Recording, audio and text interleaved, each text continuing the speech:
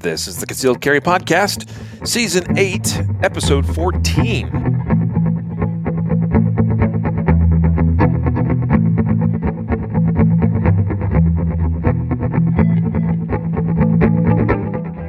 And welcome to the Concealed Carry Podcast, part of the ConcealedCarry.com network of podcasts, brought to you by Mountain Man Medical. Today is Thursday, May 25th, 2023, as of the recording of this episode. And I am your host, Riley Bowman, joined today by co-host and producer, the man that makes it all happen behind the scenes, Matthew Marister. It's cool to be here with you, man. Likewise. Should mention, it's been a while since I think we've mentioned it, that when we say network of podcasts, if you guys are somewhat new to this podcast, to this show, there are several other podcasts that you can also check out, and we'd certainly appreciate it if you did. So we've got the Off-Duty, On-Duty podcast hosted by Brian Eastridge, the Firearm Trainers podcast hosted by Rob Beckman, and those are a couple of good ones to check out. Did I miss any? And ours. I feel like I'm missing one. Oh, that's why. Because that's right. There was one that you guys will probably still see episodes out there. One called Not Your Average Gun Girls podcast that still has some episodes that you can check out. I think they've gone on and are doing their own thing now, but I think you can. That's part of our history. So, network of podcasts. There you go. But we appreciate having this opportunity to be with all of you today here at the Concealed Carry Podcast, and recognizing our brother podcast. We'll call them brother podcasts because they're hosted by our brothers, Brian Eastridge and Rob Beckman. So this is an episode about skill development, and one of the best ways to get started somewhere on the path with respect to developing your own skill is by making sure you're a part of Guardian Nation. So head on over to guardiannation.com to learn more about the many various benefits, but one of those big benefits is being able to access all of our paid courses, all of them. It used to be that we'd film these training courses and things, and people would have to buy them individually. We even sold the DVDs. We still sell DVDs. In fact, they're out in the warehouse there, of those various courses. But as a Guardian Nation member, you get access to all of that content, all of those training courses, and all of the other special behind the scenes, as well as content that's not out there in the public sphere. All that's available in Guardian University, which is our online video repository. Tons and many hundreds of hours of content available, all inclusive as part of a Guardian Nation membership. Again, learn more and get signed up today at guardiannation.com. And then also today's episode sponsored, brought to you by BarrelBlock. BarrelBlock.com. That's BarrelBlock.com. BarrelBlock with a K.com. Dry fire training, super important. One of the best ways to dry fire practice is with a barrel block in your gun. Make a gun safe. Make it impossible for you to have a negligent discharge while you're doing dry fire and other forms of practice in your home, in your office place, if that's permitted, or anywhere you may be. Check out BarrelBlock today, barrelblock.com. Today's episode, we're going to be discussing a recent article that I wrote. Usually it seems like we're discussing articles that Matthew or Jacob wrote, because you guys write more than I do. I should write more than I do, but you're a busy guy. I'm not as efficient as you guys are either. Like when I tend to write, I tend to get like, I'm definitely well acquainted with the thing known as writer's block. And I think it's because I'm overly analytical and I tend to overthink a lot. And so I want to phrase things, a certain way. And when it doesn't come out the way I want, then I'm just like, forget it and just let it, That's why I have probably like 24 half-finished articles somewhere sitting. But occasionally I have an aha moment, and I managed to crank one out. And it actually usually happens as a result of something that I've seen online somewhere else, like a discussion. A lot of times stuff comes up from like Facebook interactions or social media interactions that kind of inspire me in some way. And so that's kind of how this one came to be. actually. So I'm setting up the context here for this article, which, by the way, is on the concealedcarry.com website, called Pistol Skill: How Good is Good Enough? And for those of you that are listening to the podcast and would like a quick reference, you can go read that article yourself. It's got some various images and some graphic information, some charts that are in that for reference as well. In fact, maybe I'll share one of those on the screen for those that are viewing the podcast so you can see that as well. But you can find a short link to the article at concealedcarry.com/pistol skill. We'll take you right to it. So concealedcarry.com/pistol skill. This came about because I'm in a number of groups. I get invited to a lot of Facebook groups, a lot of random invites, they seem, and I just generally don't care that much about a lot of these different groups. I'm probably in like 200 groups, but most of them are vastly ignored by me. There's a handful that I'm somewhat active in. And that kind of comes and goes. Like there's some that I get invited to and I'll participate for a while until I feel like meh, and then move on to something else. That's just kind of how I think my brain works, is I get bored with things rather quickly. But there's a number of groups out there that seem to exist solely for the purpose, Matthew, of basically showing off, your fancy guns. Some people refer to these as snob groups, and some of them have the word snob in their title, talking about because they proudly wear this on their sleeves of. This whole group exists for the sole purpose of showing off, our high tier guns, let's say. And there's even been some other ones that have popped up now that are called the mid tier snob groups, where they say it's, you got to post up mid tier or better quality guns. And who's to gauge exactly where high tier and mid tier and low tier all begin and end anyway? And then some out of spite, whether it's spite or whether it's irony, have created low tier snob groups where basically any and all guns are welcome. And some of this I just kind of chuckle at a little bit, because the whole culture, and it's a bit of a subculture that surrounds that some of those communities, just makes me laugh. I find it rather comical, sometimes a bit annoying. But even besides those groups that are very much geared towards or focused on the sharing of guns or gear or equipment, we've recognized this for years, and it's true even not just in the firearms space, Matthew, right? Like even in auto driving or all kinds of things like even computer related, technology endeavors, et cetera. Like we as human beings, especially as men, as males, is somewhat how we're wired as opposed to females to a lesser extent. Don't read into that too much, but that's just generally true that men tend to like gear and equipment and things and objects. Like that's partly why there's a higher percentage of people that are engineers and builders and things like that tend to be more men. There's other reasons too. But we just tend to be a bit more focused on things as opposed to people, as a subset of our species. Okay. That's just generally true. Observed by those on the psychological, side of things. So, my whole point here, Matthew, is I was thinking about this a little bit and how we tend to get so focused on gear chasing, we can call it, the act of buying more and more stuff in the pursuit of performance, or maybe believing that if I buy the fancy thing, I will, somehow obtain a new level of skill, even, which is definitely a fallacy. But we do see that.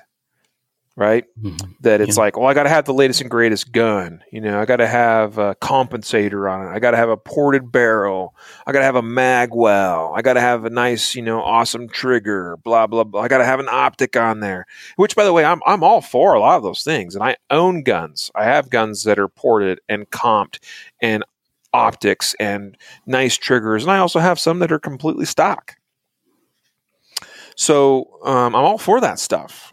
But we got to keep it in perspective. And the perspective is that gear and equipment can only take you so far, skill wise. In fact, it doesn't really take you anywhere skill wise.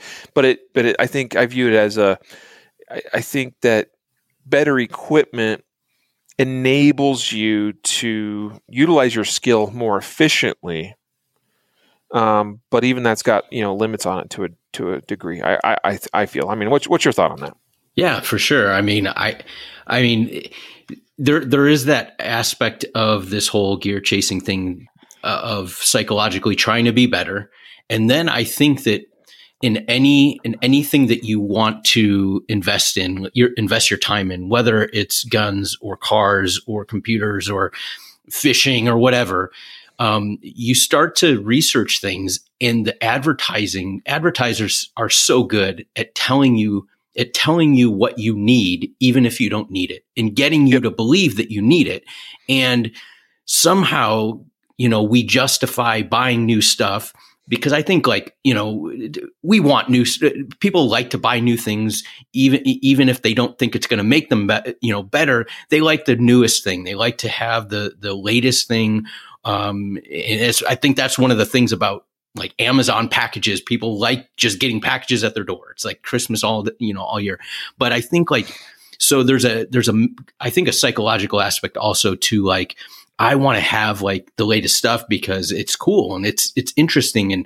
And like, if it makes me better, awesome. If not, like I have the latest, greatest thing and I like showing it off. And so I think that there's two kind of things that drive us to buy, but specifically to your article as it's related to like performance. I think that a lot of people do. I think psychologically we do think that if it gives us a little bit of an advantage, then it's worth it. And like you said, and I like in your article, you kind of mapped it out as far as like how much, and certainly different gear impacts your performance in different ways.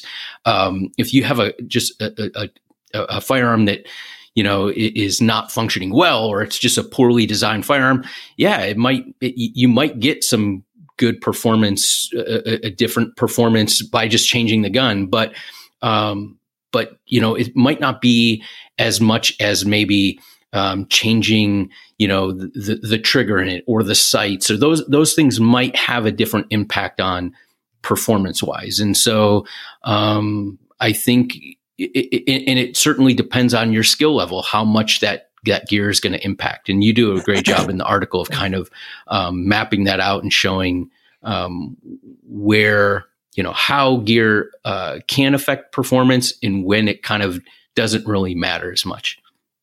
Yeah. Yeah. So with that kind of in mind, I taught a class in Phoenix, Arizona,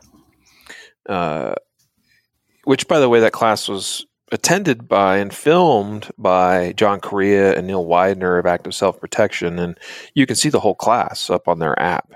You can go to your Play Store or Apple App Store and get the Active Self-Protection app, and you can find the whole class once you subscribe in there that they filmed there.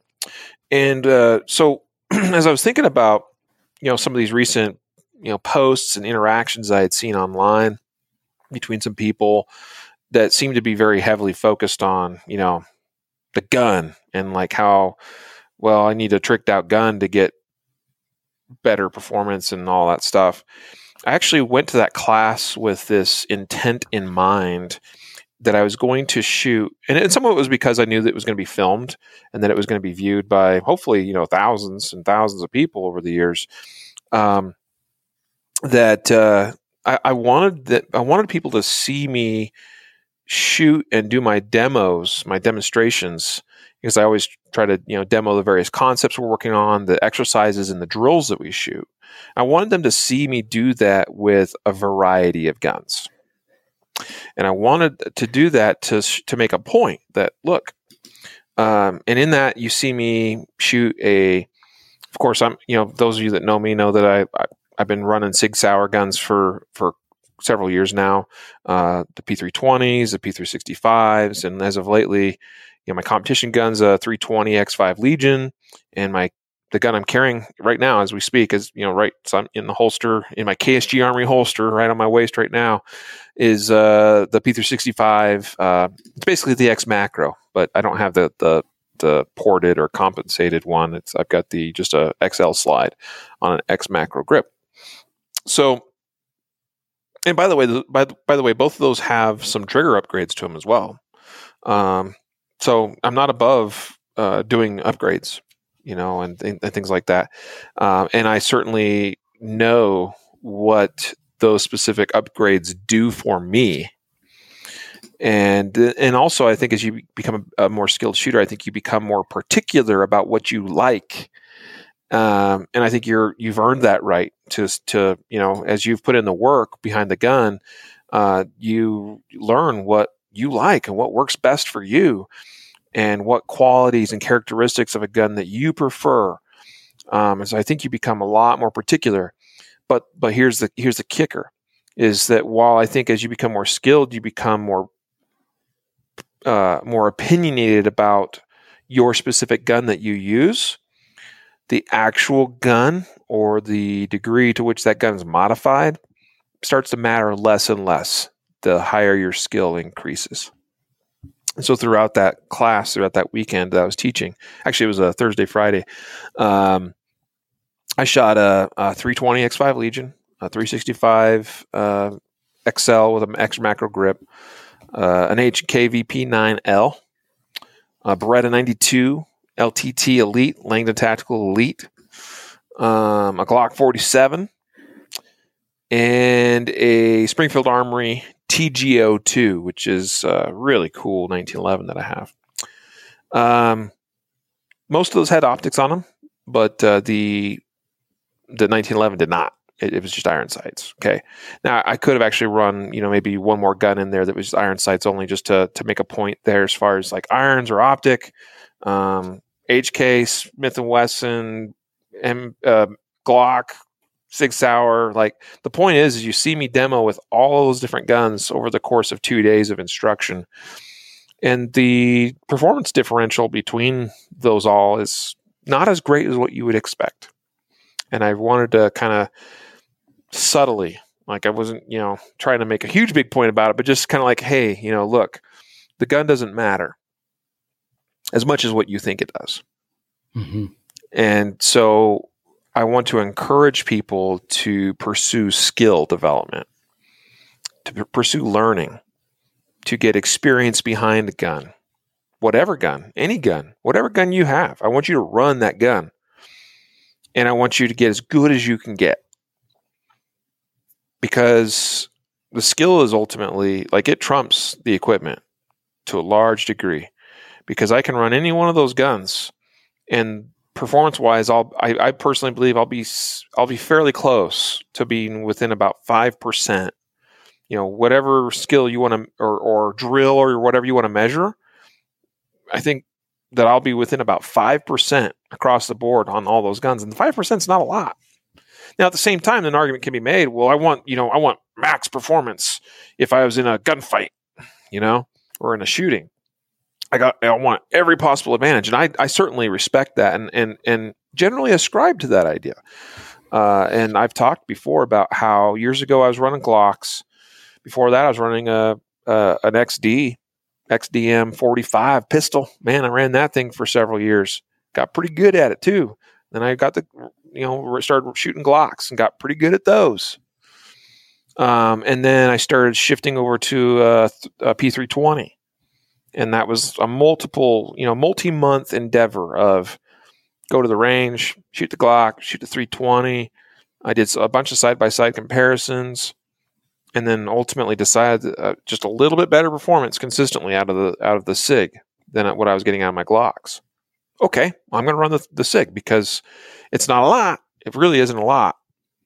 Between a full size, like Glock 17 and a full size P320, it's honestly probably like a 1.5-2% differential in performance. It's not a lot, but do I want every advantage? Yeah, sure. Why not? Absolutely. I think that makes sense. However, I also don't feel undergunned or disadvantaged necessarily when I choose to shoot any other gun. Mm-hmm. So the final thing I'll say here is like why. No, I'll save that for later. So I've been talking long enough on this particular part of this, but I just wanted to mention, and I have images included. There's screenshots from that video recording that Active Self Protection did of me showing me shoot in that 2-day course each of those 6 different guns. And so that's kind of where this all started was, hey, saw some interesting discussions and things online and felt like people maybe overly, placing too much importance upon the actual gun they shoot. And you see that comment or that question all the time as posts in different groups online or forums where people are basically like, what gun should I get? Mm-hmm. And I'm kind of like, bro, it doesn't matter as much as what you think. Yeah. And even though I like 320s and I'm sponsored by Gray Guns, which specializes in doing work on P320 pistols or 6-hour pistols and also some HK pistols, my recommendation to most people when they're just like out of the blue, like, what gun should I get? Get a Glock 19, bro. Mm-hmm. Just get a Glock 19. Like, keep it simple. It's going to work. It's reliable. Performs, well enough. Certainly usable. Big enough to shoot. Small enough to probably carry for most of you. I have a lot of, and we've talked about that before, but that's like, do you want to keep it simple? Just go get a Glock 19 and then shoot the living crap out of that thing and get good. Because I promise you can become a very skilled shooter just running a basic stock Glock 19. Yeah. I mean, and your point is clear, is that, if you have the skills, if you develop skills, you can apply that to any firearm the same way. I mean, a SIG P320 is not fundamentally that different than a Glock 19 where you have to change, the fundamentals. It's the same fundamentals. Now, like if we're talking to somebody who shoots, revolvers, and then you put, they've only shot, let's say they've only shot Glock 19s and you put a revolver in their hand, they've never held one.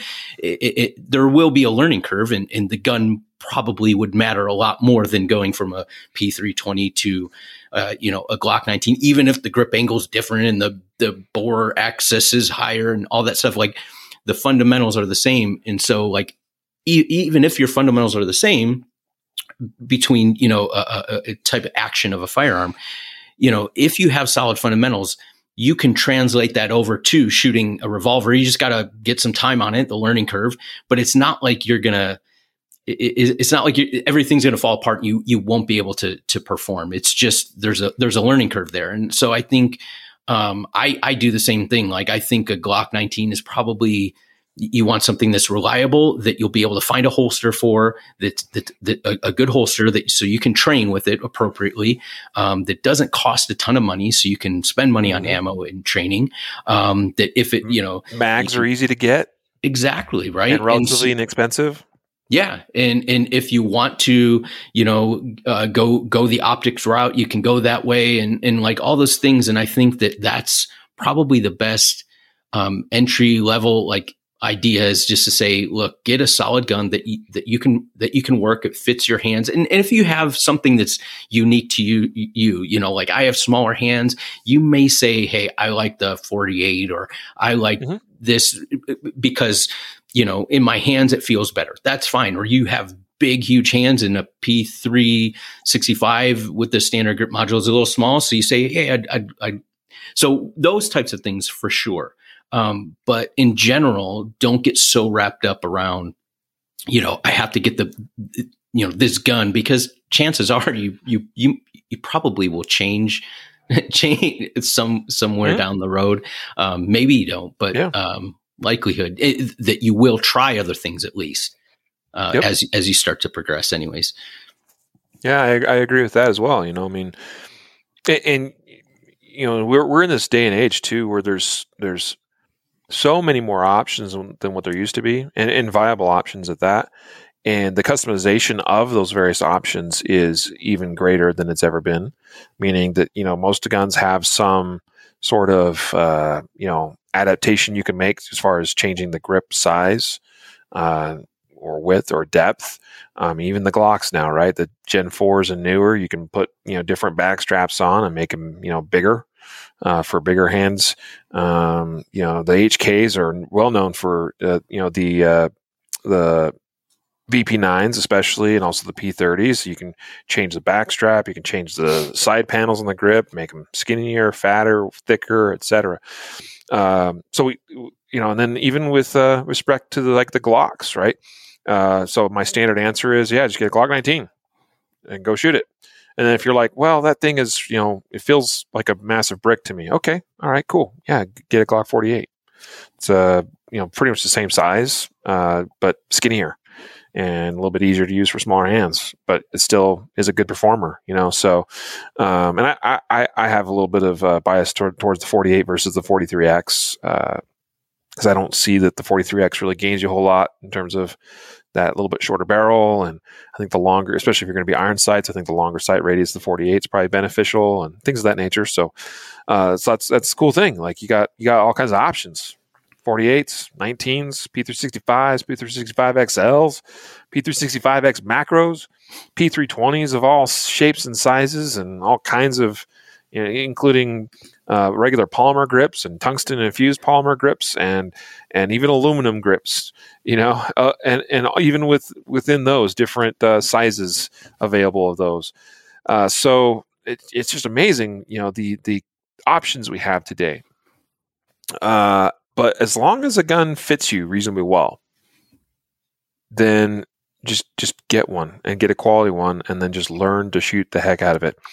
So the example I like to reference a little bit is when I started shooting competitively. Even though I was carrying Glocks at that time, because it's a Glock and is reliable and a trusted option for defensive purposes. My competition gun was a Springfield Armory XDM-9, and it was basically the competition gun, the 5.25 inch, barreled model. And I ran that thing stock for a couple of years. And the only thing I did with it is I added Talon grips, the sandpapery ones. I wanted maximum grip since it's a competition gun. And so that's the only thing I did to it. I added some additional grip texture to the grip itself, but the trigger was stock, the sights were stock, and just ran that in competition for a couple of years. And I knew, in fact, I remember talking to a friend of mine who was running the same gun, and he had all the fancy aftermarket stuff. He had swapped out the grip safety, and he had swapped out the trigger, and I tried his trigger and everything, and I'm like, oh, that's really nice. It was much lighter trigger pull weight. It was a lot shorter travel. It was like, crisper, blah, blah, blah, all these things, right? And I'm like, that's really nice. And part of that made me want to get one, or upgrade some of those things. But, I was like, but mine works fine. I'm just going to keep shooting it. And I remember the very first trigger I ever upgraded was actually on my AR-15, because I was shooting 3-gun at the time. And all my ARs just had standard, like mil-spec factory triggers. Nothing special, kind of heavy, kind of clunky. You just kind of you start pressing those mil-spec triggers, and it's like pop. Not super awesome. But I was shooting 3-gun competitions with a pretty bone stock, setup as far as AR and pistol and everything, and kicking dudes' butts. I was still pretty young and undeveloped as a competitive shooter then, but I was getting skilled pretty quickly. And my every match, my name's just moving up the list, just getting better with very basic equipment. And I I learned when I first upgraded the AR trigger and went to, it was actually a Hyperfire, and that was a huge step up. I noticed right away, I was like, wow. And honestly, what I noticed was it wasn't an observation that suddenly my skill somehow was improved or unleashed, but what I perceived and what I felt and what I noticed as I was running this new trigger was, oh, it's easier. Like that's all it was. It's now that I'm just doing the same thing. Like nothing about my skill has changed, but it's easier. Like it's taking less effort. It's taking less brain power. When I had to make a real careful shot with the crappy trigger, I mean, I had to just use a little bit more brain processing to stay focused and make sure, I'm not moving the gun as I'm pressing that trigger. And now also that just became easier. So it allowed me to apply more cognitive, capacity to other things. Just made the job easier. And so I guess you could say in a way, well, hey, shouldn't that apply to everybody? Well, when you're pretty fresh and raw skill-wise, I don't think you just don't know what you don't know. And you don't know enough to really, you're still working on the basics and the fundamentals. And it will make, I think it will make some of that easier, to upgrade some things. And honestly, if I'm giving you a list, it's like, you know what, on a pistol, the easier it is to hold on to that gun, the better. So having increased grip texture is almost always a good idea, I think. Having sights that you can use, because a lot of factory ones suck, frankly. That's a good place to go. That's a good place to start too. Okay. Make sure you have some good sights that you can see easily and in a variety of conditions, and that stand out. That's especially front sight. You want to be able to pick that out easily through the rear sight. And then after those two things, grip and sights, then I could do really good work with a stock trigger, but it gets a little bit easier when I put in a nicer trigger. So that would be like the third thing, but that's well after the other two things, honestly, in my opinion, in terms of a priority order.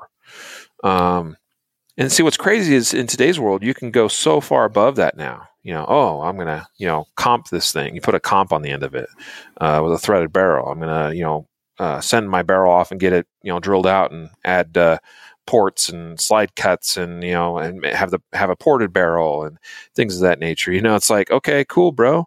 And some of those things are nice. And certainly I see some of the advantages to them, but I still have excellent recoil management and can still run my guns really, really well, even without a comp and even without ported barrel. And so that's pretty far down the list in the priority things. But you see kind of this cool guy vibe in this subculture that's developed of got to have all these cool, things on my guns now, these trinkets and stuff. But if you can grip and hold on to that gun well, see the sights or see what you need to see so you can place good hits on target, and then have a workable trigger, that's honestly all you really need. Yeah. Yeah. And I think that there's a part of it that, you're only going to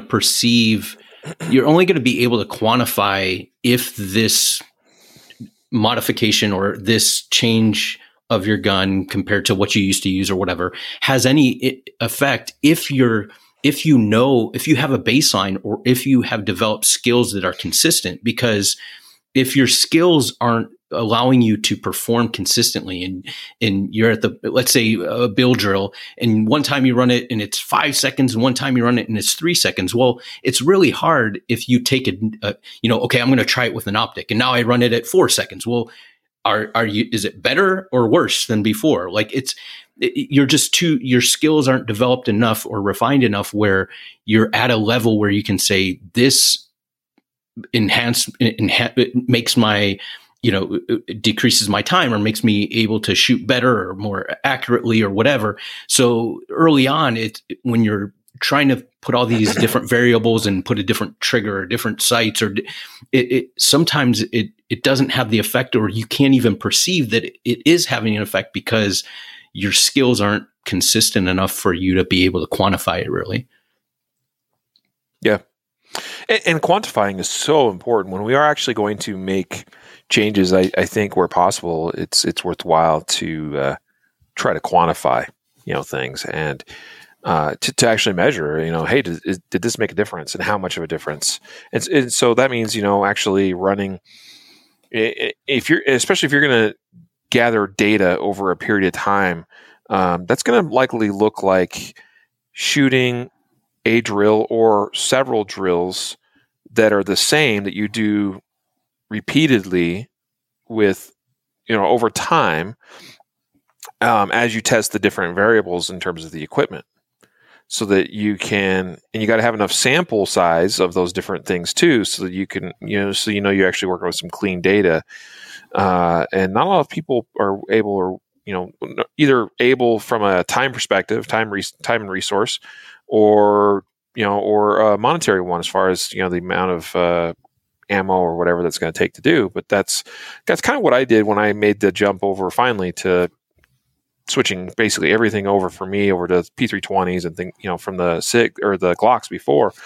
Was it took several months of shooting both guns and measuring enough data to then go, yep, this is the right step for me, and it's borne out in the data, and not just because it felt better or it felt nicer, because we're possibly want to eliminate subjective criteria and have purely objective criteria as much as possible. By the way, Brian on YouTube, I apologize. I didn't see your comment earlier, and this is a really good comment. He said, when someone asks about what their first upgrade should be, I always say the barrel after you wear out the first one. That's solid. And then David on Facebook says, I love the simpleness you guys are discussing. I appreciate that, David. Thank you. Just trying to be real, like, again, I love gear. I love testing new things. I love new guns just as much as the next guy. It's not that I'm not, or that I don't, and that I'm not saying, hey, don't buy, new guns and stuff, because I love new guns and upgrades to guns, and making things look cool even, like sometimes you do things just because it looks cool. Why not? It's America, man. I'm free to do that. I have a couple of guns that have custom Cerakote jobs on them. I don't do that a lot, but I have a few, and it was just because I wanted to, and that's fine, but we got to be real and understand, like, put things in perspective. And so, kind of going back to my article here,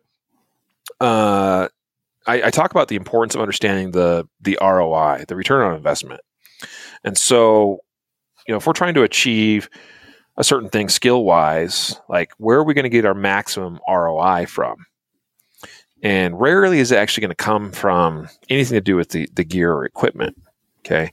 And it's going to come, like, you're going to get your max ROI from investing in skill development. Okay. And so I came up with this little, this part of the chart. This chart I did create. This is my own creation, and it's not meant to be like anything super specific or perfect or scientific in nature, but I'm going to share this part of the screen with you all, those of you that are viewing, and I'll try to describe it for those of you that are listening only as well. But what I have here is, here we go.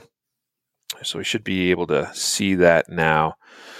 You seen this, Matthew? Yes, sir. So I'm going to zoom in on this chart here so we can see it as big as possible. So influence of gear on performance. And so what this is, those of you that are unable to see it, is it's like your classic standard distribution type graph, right? A bell curve. And on the left, on the lower portion, it's labeled as low skill, and on the right, it's high skill, and then the vertical axis is gear. So it's basically the whole point here is just to show that, hey, early on, when you are a lower skilled shooter, the influence of let's just say the gun on your performance is pretty non-existent, because you have so low skill to begin with, it almost doesn't matter. If you can't hold the gun still as you fire a shot, like, it doesn't matter what gun you're doing that with, you're going to do it with all of them. Okay. But then as you start developing your skill and you get a little bit better, a little bit better, a little bit better, then that gear starts to have more of an impact. Now, where you kind of see the peak of this, Matthew, to me, that's where I would describe a person that is of, good, solid, intermediate, or average skill. And so, in other words, they're pretty good with a pistol. And this is the type of shooter where remaining consistent and always running like the same gun, let's say, is most important. Is how I view this, and I'd love to hear your feedback on this. So I think the intermediate skilled shooter it's most important for them that they're running a gun that works for them and that they remain consistent on, and that switching to a different gun to a different gun to a different gun is probably going to impact this average skilled shooter the most. Again, the low skilled shooter, hey, they could shoot whatever gun and it's not going to matter because the skill's just not there. Now, as you move beyond the midpoint of that curve and up towards the upper echelon of skill, then because you are so skilled, then the influence of the gear, the gun, the specific gun starts to matter less and less again, because the skill just so overwhelmingly, makes that a non-issue. Mm-hmm. So for the kind of intermediate guy or gal, I think, this is where I think it's wise to be like, hey, buy that Glock 19, stick with that Glock 19, train with that consistently, make that your thing.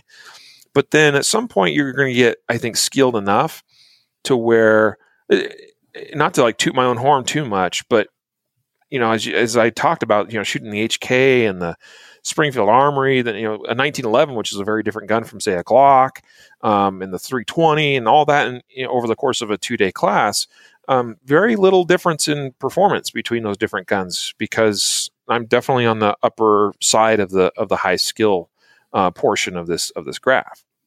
Mm-hmm. Yeah. Yeah. And I think, if I'm looking at this and thinking about and applying it to, like, let's say an optic, you start out with iron sights, you're just trying to get your skill, develop skill, a baseline skill. And then when you start understanding, okay, this is how the gun functions, this is what a sight picture looks like, this is a trigger squeeze that, or a trigger press that I need for this size target and everything. Then if you start to introduce something like, let's say, an optic, then you'll start to see a change. Like maybe you'll say, hey, I can start picking this up, or you change your sights and you say, I can start picking up this front sight better than I did before with the other iron sight that was, the stock sight. And so now you can start to compare things, and it starts to improve maybe on your performance a little bit. And then you kind of peak out and you're like, okay, well, changing my sights isn't really going to matter much, because now I understand what the sight picture looks like, what the trigger press. And now it's more about refining those little things, maybe becoming a little bit more efficient in movement, or a little bit more quick with my eyes, or how I perceive things. And so it focuses sort of back on skill in sort of a way. Yeah. Yeah. And again, as I was mentioning earlier, as the person gets higher and higher skilled and the specific equipment matters less and less, what is an interesting kind of paradigm there is again, the higher skilled shooters tend to become even more in tune with their equipment, and they tend to know very clearly what they like and what they do not. And again, I want to make it clear that it probably doesn't matter as much to the high skilled shooter, the specific equipment or equipment modifications, but it matters to them because they're at a level where why would you run something that you don't care for? Distinctly what you prefer. And so of course you're going to run, the equipment that you like and that you prefer. But this is also where we see at the highest echelon, level of performance, like say in competitive shooting. You'll fairly commonly see top world class shooters switch to a totally different company because that company suddenly approached them, in the off season and said, hey, we'd like you to shoot for us now, and so you see, well, like Niels Jonasson, I remember he joined Team Canic, a couple years ago. And, he's obviously doing phenomenally well with Canic pistols. Just won 4 national USPSA championships last year, but Niels was running something totally different before that, right? I think he was shooting Glocks. At least I know, going back 8-9 years ago, I know he was shooting Glocks that were, highly modified, or at least had some modifications from like Terran Tactical, because he was sponsored by them for a long time. You got guys that, have jumped, to Glock or maybe over to something else entirely, SIG, let's say. I mean, Max has been there a long time. But before he was at SIG, he was running something else and he was doing very well with that, So the point is you see at the highest level, JJ Rakaza, another great example, joins Beretta a year or two ago, and doing awesome with Berettas in his hands. So it doesn't matter so much. They'll jump around because it doesn't matter so much, but they will have preferences for what they do prefer.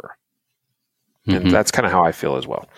So anyway, I thought that little chart's kind of interesting and worthwhile discussing. So the next portion of our episode here today, let's talk a little bit about performance and as it relates to and it's kind of it's the title of this article. How good is good enough? Like, how good do we want to try to be?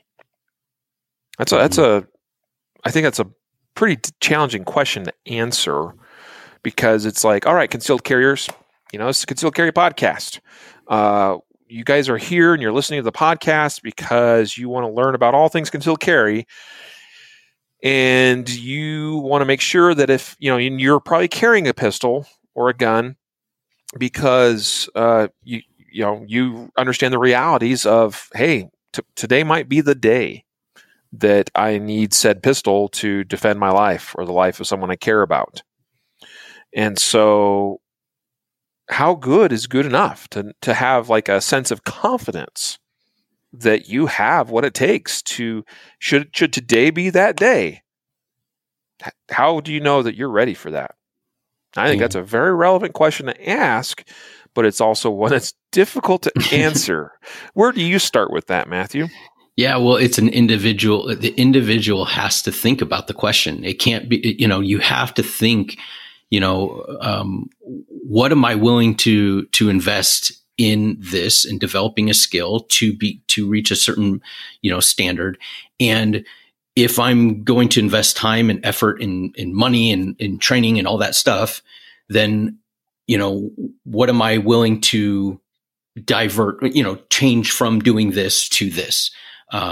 So if it's just getting in shape, right? Like some people want to get like, they don't want to just be, hey, I want to be fit and healthy. They want to be able to lift weights and beat records and do all kinds of, so what are your goals and what are you willing to invest your time in? And then say, is that practical given what I want to achieve? Like, if good enough is I want to be able to have a baseline skill level that that I feel like I can defend myself with a firearm in a wide variety of scenarios then you have to put in the enough work to reach that level. If you're just going to go on, well, I hope I'm better than the other guy on that day, or you can't really prepare for anything. So I'm just going to, hope for the best. That's not really, right. So that's not answering the question. The question is, how good is good enough? Well, look at what you're trying to achieve and then set a metric and then try to reach that metric. And I think that's how I would look at it. Yeah. I mean, I think those are some solid, that's a solid approach. Yeah, this was something I wondered about quite a bit. And I remember a couple of years ago, I stumbled upon a couple of years ago, it would have been like it's probably about 7 years old at the time I stumbled upon this post. It was an old forum post on pistol-training.com, I believe is the correct URL. This is the website that used to be owned and operated by Todd Lewis Green, who passed away from cancer, I think in 2016 or 2017, thereabouts. He was a respected trainer. A lot of people trained with him. He was innovative and I think kind of revolutionary in a lot of his, his approaches and the way he did things. Very smart guy. And today, I believe his website's managed by Ernest Langdon at Langdon Tactical, and it's still alive. And a lot of the old forum posts are still up. So I came across this old forum post that was on Todd Lewis Green's website, but the post is by a man by the name of John Hearn, and John Hearn is a federal LEO. He's an instructor. He's well entrenched with the Rangemaster crowd, Tom Givens, and he teaches classes for Rangemaster or teaches some joint classes with them as well. John posted this thing up where he was basically asking about it. He went about it, I think, in a lot, and he probably asked the question in a lot more intelligent way than what I am here today. But basically, the whole idea was, how good is good enough, and like, where do we kind of rank these different, because he referenced different drills or standards of performance, and where do we put all this stuff in a spectrum of trying to answer this question of what describes high level skill, what describes what's good, what we think maybe is good enough in whatever context that looks like. But what he ultimately put together, and I'm going to share it on the screen now, is this chart that he calls the typical performance and automaticity speculation. Now, that's a bit of a mouthful. It should be noted that this is not intended to be perfect, or I wouldn't expect everything that you see listed on this chart to be exact, because some of these things are pretty hard to figure out exactly where they would be. But it's intended to be. That's why it's typical performance, and then it's a speculation about what that indicates as far as speculation about what that indicates about your level of automaticity in performing or doing that thing. And so you'll see there's kind of like these four columns, and the far left says performance too poor to suggest automaticity. And then the next column says performance suggests some automaticity. And then the third column, so as we're progressing left to right, says performance sufficient to strongly suggest automaticity. And then the final column says performance impossible without automaticity. Okay, and now that final one you could describe as, hey, that's where we're talking. Those are the top tier shooters. These are your grandmasters, maybe USPSA masters, IDPA masters are kind of knocking on that door a little bit. Certainly, the best IDPA master class shooters are in that category. This is stuff like if you can do a sub 2 second bill drill, so below 2 seconds, that's a level of skill that is impossible without some automaticity in doing, performing that drill. Okay. On the far left of this, performance too poor to suggest automaticity. I mean, that's anything from skill level 0 to, I don't know what, the upper limit of that category would be, but we're talking basic level skill. Okay. And these are the shooters that are just learning. They're just starting out. Maybe you've even been doing it for a while, just don't do it very well because they haven't practiced enough. Well, that is performance too poor to suggest automaticity. Now, when we say automaticity, what do we mean? This is skill where it is, well, the layman's term to use would be muscle memory. It's ingrained in your muscle memory, right? Mm-hmm. Some people don't like to use that term because they're like, well, muscles don't have memory. Your brain's what's got memory. And yeah, that's true. But muscle memory is a term that people generally understand. And they understand that to mean, hey, it's like riding a bike is a phrase that's used. Well, you learned to ride your bike when you were 5, 6, 7, 8, 9, 10 years old, rode a bike throughout your childhood, and maybe don't hop on one for 20 years. Well, guess what? In about 30 seconds, you'll be back on that bike riding. You might not be quite as sharp as you were 20 years before, but you'll be able to ride the bike because those neural pathways were already built and optimized, and learning and riding a bike in your early years was done so frequently that you can do it in your sleep dang near. It's subconscious level of performance. It's automatic performance because it's skill. It's learned to a point where you don't think your way through the various steps of how to do the thing. You just say, I'm going to do the thing, and the steps automatically occur because you've already wired that into your brain. Driving a car is the same way for most of us as adults. Some are still learning, maybe, perhaps. Depending, we all know who some of those bad drivers are. But for most of us, you don't think about how you start the car. You just put most of us are using a push button these days too. But if you had to crank the car up, like you get to a point you don't even think about how you do that. You just put the key in and you crank it, and you know when it's time to let go, right?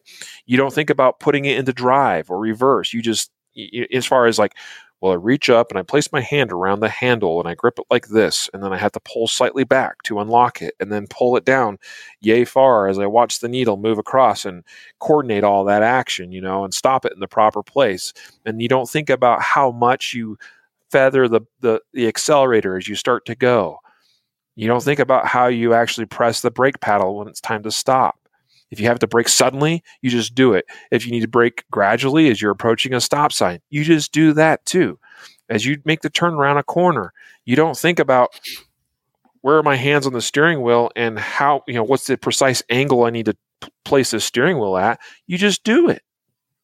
And it all happens automatically because you've learned how to drive to where those neural pathways have been built and myelinated, which is a term that's sometimes used to describe the process of myelin, which is it's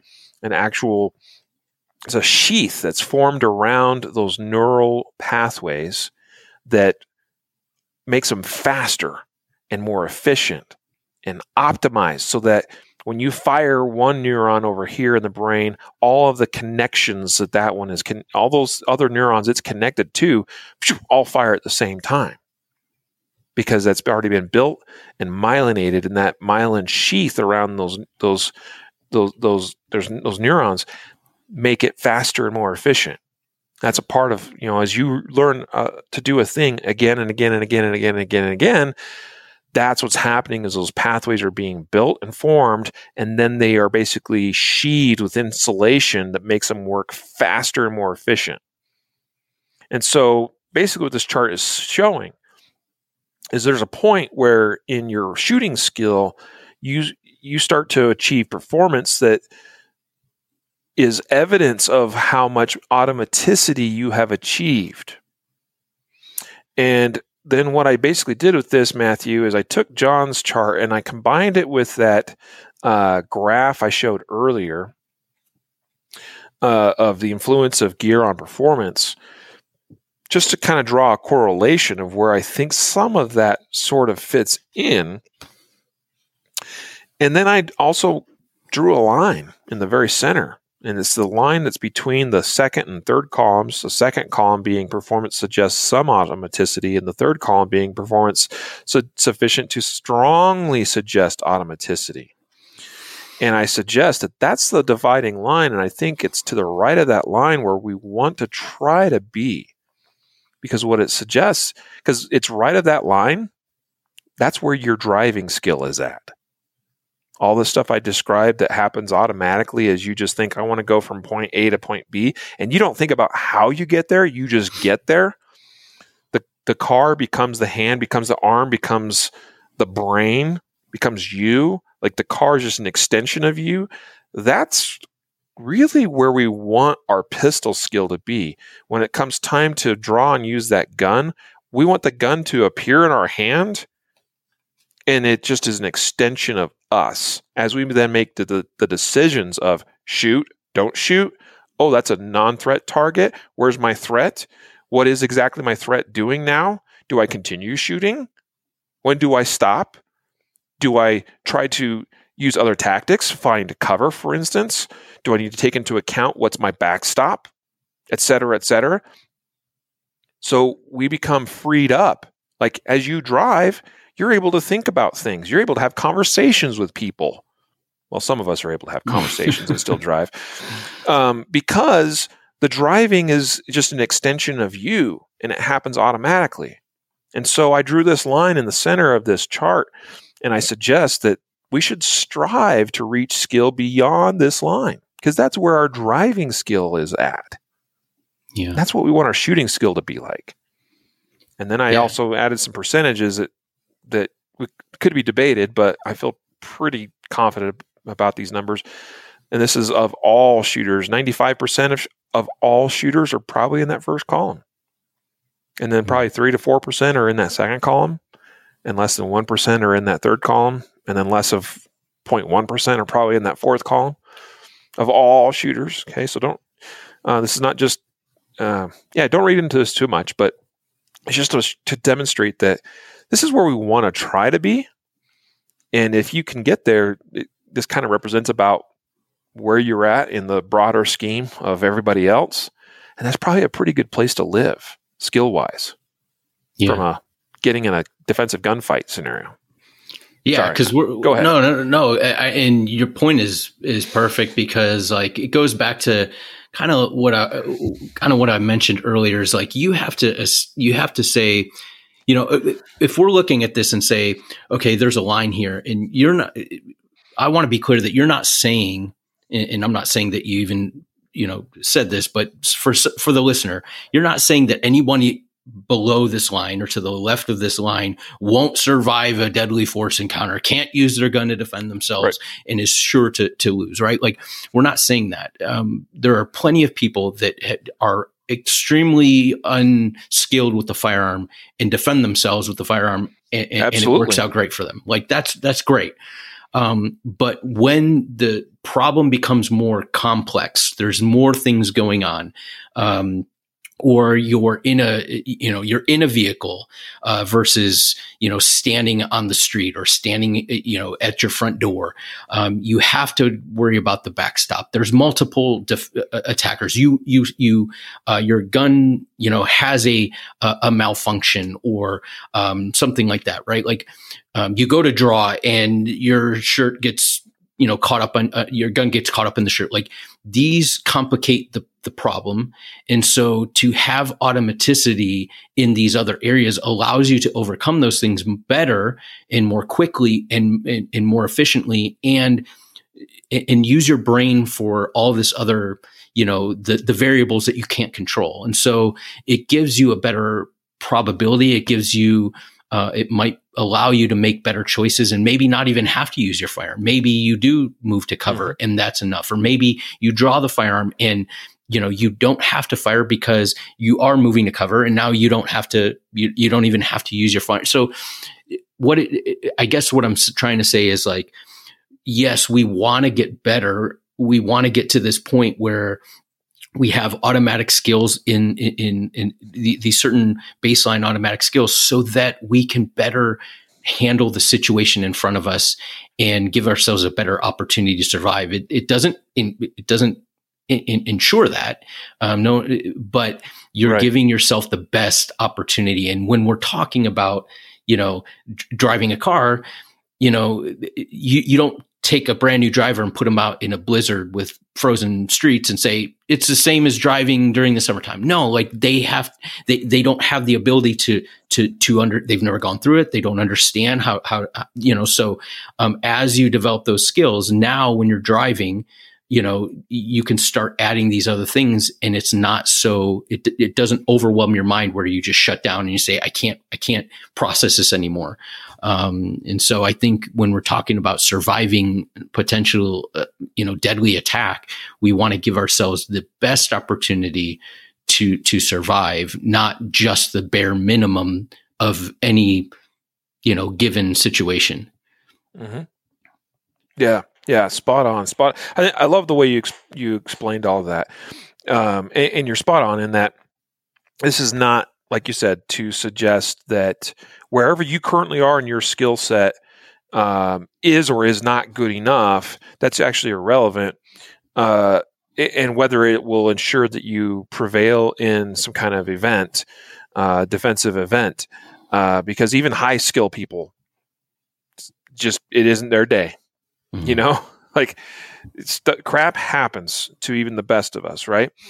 But what this is about is, okay, ideally, does it sound like a good thing if I can make my ability to perform with a pistol in my hand as automatic as possible? From the perspective, I'm not talking about like you're shooting and not thinking. No, I'm actually talking. It's actually the opposite. You're actually thinking more while you're shooting because you're thinking about the situation. It's about not having to think about the act and the various steps of how you shoot. That's the difference here, and that's really key. And I believe that when you get to the right of this line that I've drawn on this chart of mine, that's the realm that you are entering. Is you're at a level where you can do those things. You can shoot and not think about the shooting, but you can shoot while you're thinking of the thing that's taking place that you're trying to fix from the act that you are now involving a gun into that equation. I think that's really important. And now, if you're not at that level, that's okay. But and maybe you might not be at that level for a long time. I don't know. It takes work to get there, and I think the work is worthwhile. And I don't say that like you must get to this level, whatever it is. I just simply suggest strive to reach skill beyond this line. And as long as you're moving towards that, I think that's good. So like wherever you are, as long as you're moving in the right direction, that's good. Keep doing that. There's always room for improvement. So keep improving and don't give up. And this kind of gives us a place like that we can shoot for. Well, it might take me 6 months. It might take me 6 years. It might take me 20 years to get to that line and beyond it, but I'm striving for it. And if I keep moving towards it, I'm going to get there one day. And that's really what this is saying.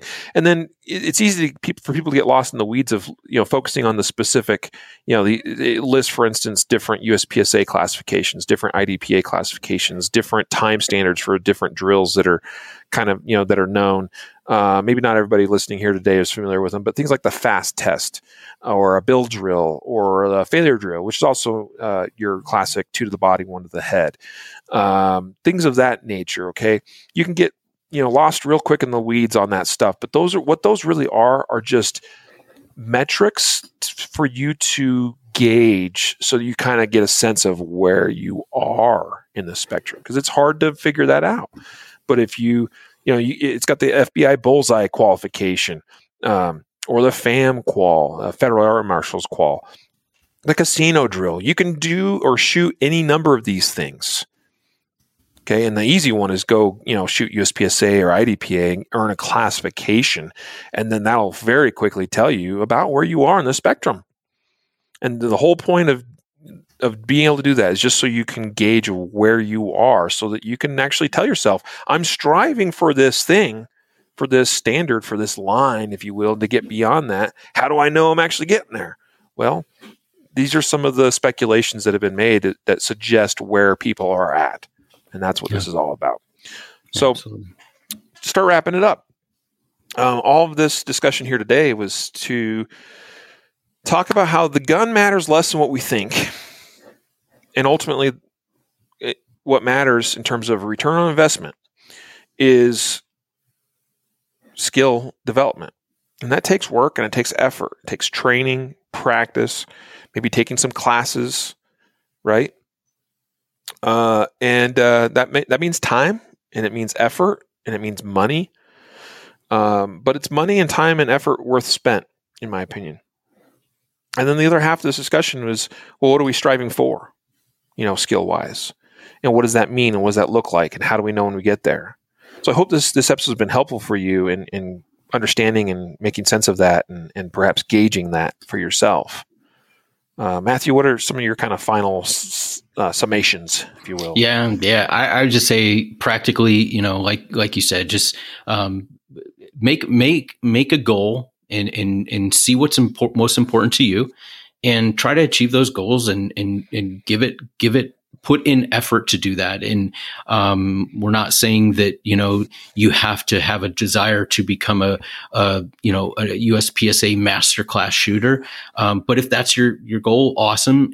But just don't settle for mediocrity. We're not talking about, we're talking about potentially saving your life, your family's life, and put in work where objectively you can say, I feel like I'm equipped to handle any situation that might come my way, and not over exaggerating your skills or not understanding your skills, but understanding what they are and saying, yep, I'm good here, but I still want to progress and I still want to get better. And I think, we owe it to our families to protect them and protect people that can't protect themselves. So if you're gifted enough to be a good pistol shooter or have that, proclivity to do that kind of stuff, then work on those skills, because somebody might very well be the difference in somebody surviving, and it might be you, it might be your family, or somebody you don't know. So, absolutely, yeah. So, I appreciate those thoughts, and it's not just about you being. I mean, it is about that, but it's not only about being the difference in preservation of, say, your life or someone else you're trying to protect, but also in helping avoid mistakes, in harming those that shouldn't be harmed, by your action as the good guy. Because we know those things happen too, and we talk about them pretty frequently on the Justified Saves episodes, in the what not to do, category quite a bit, where mistakes are made and people get hurt, people get wrong, people get shot, things of that nature. So yeah. So it's also about that, and I think if your ability to perform is more automated, more subconscious, whatever you want to call it, that's a good thing from that perspective as well. It's allowing you to focus on the, hey, what's going on here, and making sense of it, and then making good decisions. Absolutely. Yeah. So Matthew, thanks again, buddy, for your time today and for doing this episode with me. I had a good time. Thank you, brother. I think it was a worthwhile discussion to have, and hopefully all the rest of you think so as well. You're always welcome to reach out and contact us at podcast@concealedcarry.com. Questions, suggestions, topic ideas, etc. Happy to hear from our listeners. Podcast@concealedcarry.com. Until next time, a reminder to train right, train often, and train safe so you can fight hard, fight fast, and fight true. Take care.